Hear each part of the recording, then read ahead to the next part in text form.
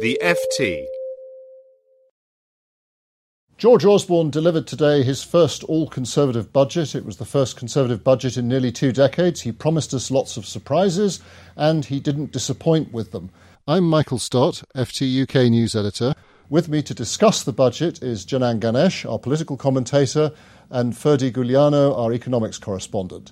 Janan, you first. The Chancellor, what sort of political messages is he trying to send out? He's had this great opportunity for the first Conservative budget. How's he used it? He's trying to disrupt fixed perceptions of his own party. People assume it's the party of the rich, and the most dramatic thing he's done in this budget is to institute a national living wage, which will be £9 an hour by 2020, which is even more than Labour and the Scottish National Party wanted by that stage. Ed Miliband had said £8, hadn't he? Precisely. Yeah. By I think £8.50 or 40 by 2020. Yeah. And he's outbidding even Ed Miliband, a left-wing leader of a centre-left party. So he's hoping that the shock value of doing that, the Conservatives doing an unconservative thing on wages, will overwhelm some of the harsher stuff he's doing in this budget, namely real terms cuts in tax credits, that is income supplements, for almost the entirety of this Parliament. And he hopes voters will notice the living wage bit and maybe not notice the tax credits element to quite the same extent. So a bit of giving with one hand, taking away with the other. Like every budget. And Ferdi, on the business side,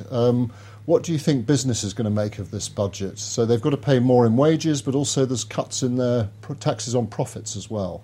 Well, I think there is, at the moment, there will be preoccupation that the Chancellor is essentially shifting the cost of low pay from the government to businesses. And that's because the in-work benefits will be frozen, but at the same time, the living wage is going up. That means that it's not the government subsidizing workers anymore. It will be business which has to carry really this burden. Now, the question is what he will be doing to employment, which was the big success story of the last government. Now, we know that structural unemployment is predicted to go up as a result of this living wage measure. That's something the OBR has said. It's a small increase, but it's really a big gamble with the big success story, again, of the Conservative government, the coalition government. Now, in terms of corporation tax, that was certainly a way to please business while at the same time disappointing them. It's an unexpected cut. It will go down to 18%. That's very low. Some are saying that now Britain is trying to approach getting closer to Ireland, where corporation tax is even lower than that. Now the question is, how will it go down with European partners? Will Britain be seen as attempting to really steal business away from other countries in Europe? So bold moves on corporation tax. What about the cuts to the public sector, Janan? Because we heard a bit about welfare cuts today, but what does today's budget mean for the other government departments? Well, it's quite surprising. In advance of the election, George Osborne was accused of planning a so-called roller coaster. In other words, public spending would fall very steeply, especially departmental spending, and then even off a little bit later on in the Parliament. And George Osborne, if you look at the figures, has flattened out that whole profile. So government departments will not be cut to quite the same extent that we were expecting as recently as March in his previous budget this year. And lots more for defence as well. Yeah, he says he's going to meet the 2% of GDP target, which is the informal NATO aspiration. Very few people thought that would happen. And it's a way of heading off criticism from not only his own backbenchers and the chiefs of staff, but quite a big chunk of the Labour opposition were getting stuck into him on that. So he's been much more generous to government departments than we thought, and it's partly because he's raising much more in taxation than we thought he would back in March. So something of a tax and spend budget.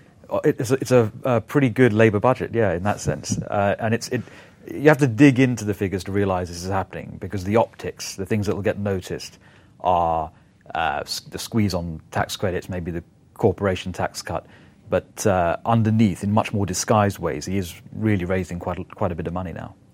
And Ferdi, we heard a lot of very positive economic forecasts today. The Chancellor talked about Britain being the fastest growing advanced economy in the world. When you hear projections over 5 years, you always wonder what could go wrong. What are the risks out there to these forecasts? Well, I think there are internal and external risks. The internal risk is about the other important part of the budget, productivity. Now, we hear a lot about that. A lot of this growth forecast depends on the assumption that productivity will eventually pick up. Productivity has been the missing element of the recovery so far, and now the Chancellor will present a plan for productivity. Well, we hope that he will succeed, because otherwise a lot of these positive growth figures will look over-optimistic. And then, obviously, externally, there are big troubles going on in the world economy out there. The first one is what's happening to Greece, but now we're also seeing China as another source of potential turmoil, and finally the US Federal Reserve, which may raise rates just after the summer. Now, what will be the impact for the global economy? What will be the impact for Britain? Well, we shall see. And the last question to you, Janan. What do you think this budget does for George Osborne's political stature and legacy? It makes him the most dramatic figure in the government, and if he succeeds in disrupting that perception of the Conservative Party as the party of the rich, then by implication it disrupts his own perception amongst the public as essentially a rich kid, privileged politician who takes money away from the poor. The national living wage really does have the potential, I think, to change how his party is seen and how he is seen. And that puts him at an advantage if in 3 or 4 years' time he decides to challenge for the leadership of his own party. So, a bold Conservative budget today from George Osborne. Time will tell whether the assumptions he's made today are the right ones. In the meantime, Janan and Ferdy, thank you very much. For more downloads, go to ft.com/podcasts.